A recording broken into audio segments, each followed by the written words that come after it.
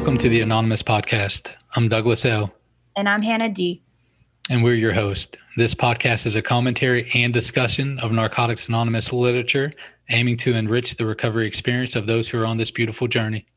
If you'd like to be featured on the podcast, you can reach our booking team by texting this number, 919-675-1058, or join our Facebook group, facebook.com/groups/theanonpodcast, TheAnonPodcast, to fellowship with other guests and listeners.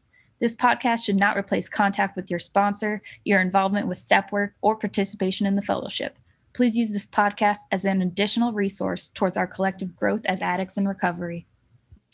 This podcast does not represent NA and is not affiliated with NA as a whole. We are simply addicts who are seeking the message of recovery by discussing NA literature together.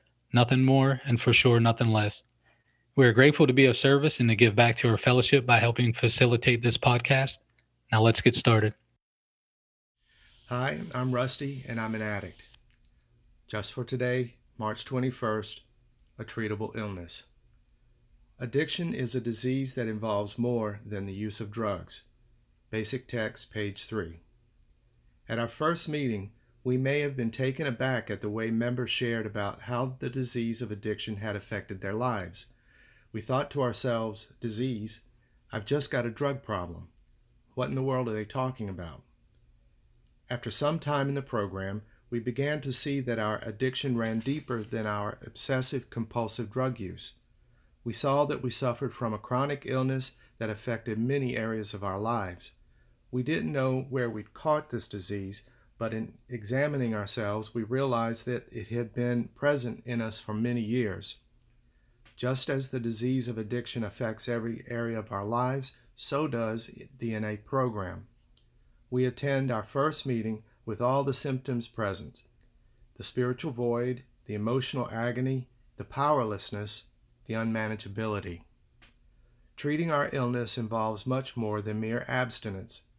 We use the 12 steps, and though they don't cure our illness, they do begin to heal us. And as we recover, we experience the gift of life. Just for today, I will treat my illness with the 12 steps. Hey, welcome everybody. We had an issue with the guest for today, so I'm going to go ahead and speak on this. This just for today. I'm really excited about it too. I really believe like the higher power works things out, and and the message that needs to be carried is going to be carried, and that's the cool thing about kind of walking out this surrendered way of life. I don't need to manipulate outcomes. And so look, with this, we're looking at addiction as a disease that involves much more than the use of drugs. And if we break the reading down into a few parts, we see that the first thing is, look, this disease, it involves much more than the use of drugs. So, which implies it's like, okay, hey, if it was only a drug problem, right? If we only had a drug problem, if that was it, then the only solution is abstinence, right? Like, hey man, I got a drug problem. Well, don't get high. All right, then I'm good. But it goes a lot deeper than that. It's deeper than just that obsessive and compulsive drug use, and we can start to see, how it affects about every area, right? Every area of our life, and that. I appreciate the reading going on to talk about this, like that spiritual void, emotional agony, powerlessness, and unmanageability. And those are like neon blinkers, right? Getting clean. And even seasons of recovery now, they can be neon blinkers of like, hey, look, man, I have this void. Chapter 7 clearly states we try to fill that void with food, sex, and money, right? Am I in emotional agony? If I am, I need to take a step back and kind of look at like, what are my actions? Yesterday, or my actions this past week, this past month. How about this? If we're really transparent, what's my behaviors? What's my thoughts and behaviors been the past few months, the past year, maybe the past few years, right? And then we look at this powerlessness and unmanageability piece. That's an examination of the evidence. That's a step one, being active in our life. But look, check this out. So if we break this reading down, we didn't know where we'd caught the disease, and stuff like that. But we know that it's been present in us for many years. I was on a panel not too long ago, and I was speaking about the nature of recovery, and the person before me was speaking about the nature of the disease. And they had a really cool presentation. Their perspective was like, we have this genetic disposition for our tolerance, and once we use above our tolerance, our genetic code clicks over, and that's when that's when we become addicts. And I don't know, man, that it sounded really cool. It's probably bits of facts in there.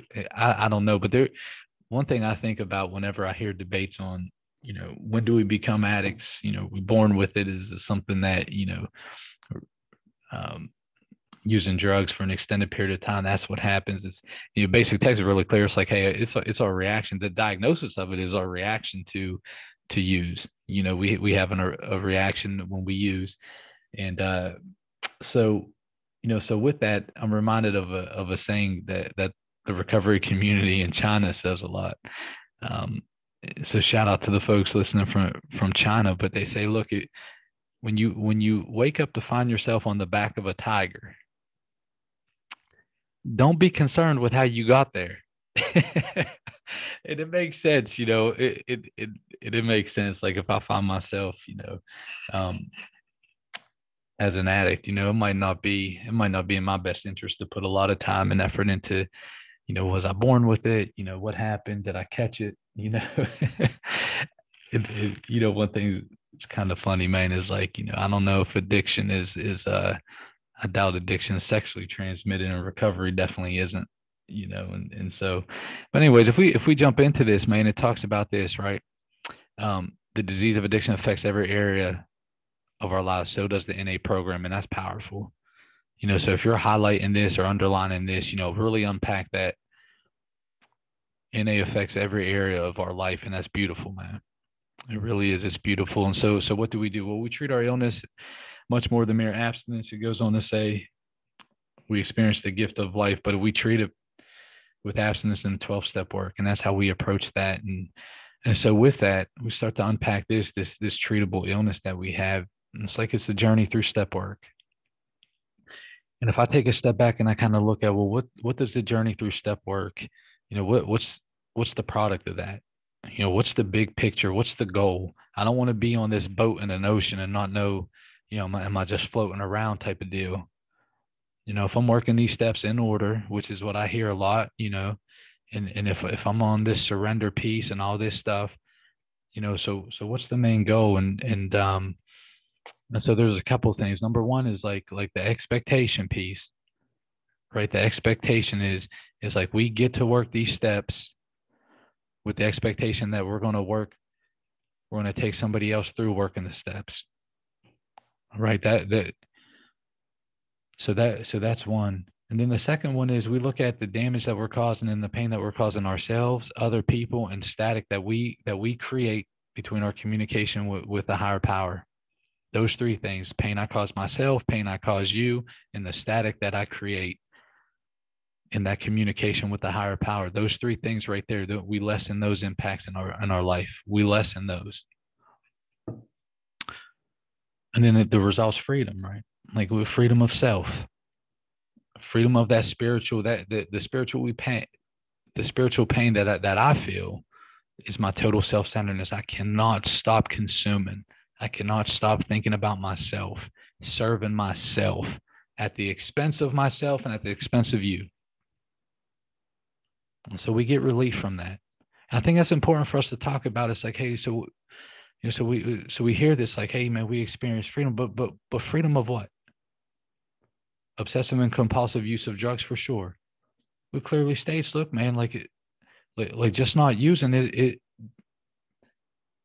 That's not the answer for us. It's 12-step work with the not using, the abstinence and 12-step work, right? That continued freedom piece, that continued search for freedom.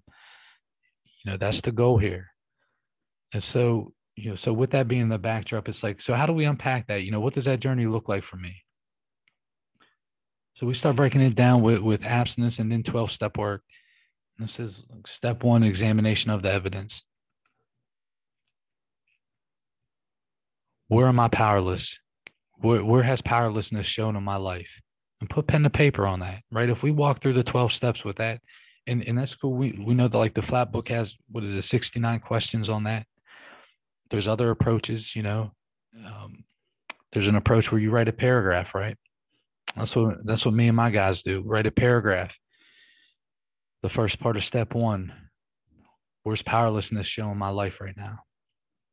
And then the second part of step 1 is the unmanageability piece. As a result of my powerlessness, what are some things that I've lost? I've given away. I've never been able to acquire.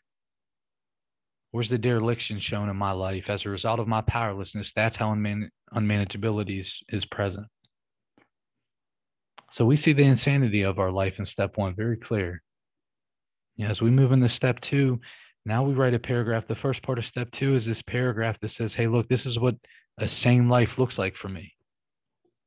This is sanity. I wake up without being obsessed to use. I'm not stealing today. I'm going to a meeting. I'm reaching out. I'm trying to be of service. Whatever those action items look like of what a sane life is. And we write that down because it doesn't do us any good to say, hey, look, you know what? I believe this loving power, right? I'm told to have this loving, kind, caring power that's greater than myself, restore me to sanity or create sanity. If the word restore, messes with us a little bit. If I don't know what the hell sanity looks like, right? So that first part of step 2 is, what does sanity look like in our life today? What could it be? And then the second part is to ask ourselves this question, do I believe that a loving power that's greater than myself can architect this in my life? So now what we've done in these first 2 steps, we've examined the evidence and we saw this insanity in step 1. And now in step 2, we see what sanity looks like. And then we ask ourselves, do I believe that this is possible? Is there a power greater than myself that can architect this? And then as we roll into step 3, we make this decision to say, hey, my will and my life. So then we unpack that a little bit. My will and my life, I'm going to turn this over, right, to this power. But what is my will and my life? That's a question I need to ask myself. What's my will and my life? And very simply for me, it's my thoughts and my actions. So I write out a 3rd step prayer that's personal to me. Today, these are my thoughts and these are my actions I'm going to turn over to this loving power that's greater than myself. And that's a daily commitment. And so we won't roll through all the steps in this. Actually, we're coming up on the 10-minute piece, but I think this is a good jumping off point to say, okay, look, here's a practical approach to the first 3 steps, right? We examine the evidence in step 1. I see that insanity very clearly. We believe that sanity, or insanity in step 1. We believe that sanity is possible in step 2. And that there's this loving power that can create this, right? That can architect this in my life. And then in step 3, it's like, look, I'm making this decision that my will and my life, my thoughts and my actions are now under the guidance and under the control, whatever terms that we're comfortable with saying. And the essence of the first 3 steps, like for me, when I take a step back and I look at this, and my experience shows that the essence of the first 3 steps is simply saying, look, the thinking that got me strung out, the thinking that got my life fucked, is not the thinking that's going to deliver me from it. It just isn't. It just isn't. If I boil honesty, open-mindedness, and willingness down, it's like this. I need to be honest with you. I need to be transparent, right? Those spiritual principles that are the foundation of our program, honesty, open-mindedness, and willingness. I need to be transparent, honesty. I need to shut the fuck up and listen to what you have to say to me. Carry the message to me. Show me how you do. Open-mindedness. Then I need to do it. And put forth some action. Whatever it takes to get a day clean, let me do it. And that's the willingness piece. And so the last line in the reading is, just for today, I will treat my illness with the 12 steps. Really grateful that I'm able to work the steps today and experience this freedom. I love you, folk. Thank you all again for spending your time with us today on the Anonymous Podcast. We encourage you all to focus on that magic 6-letter word, others, as we go out into the world. Until next time, we are your hosts, Hannah D. And Douglas L. Namaste and God bless.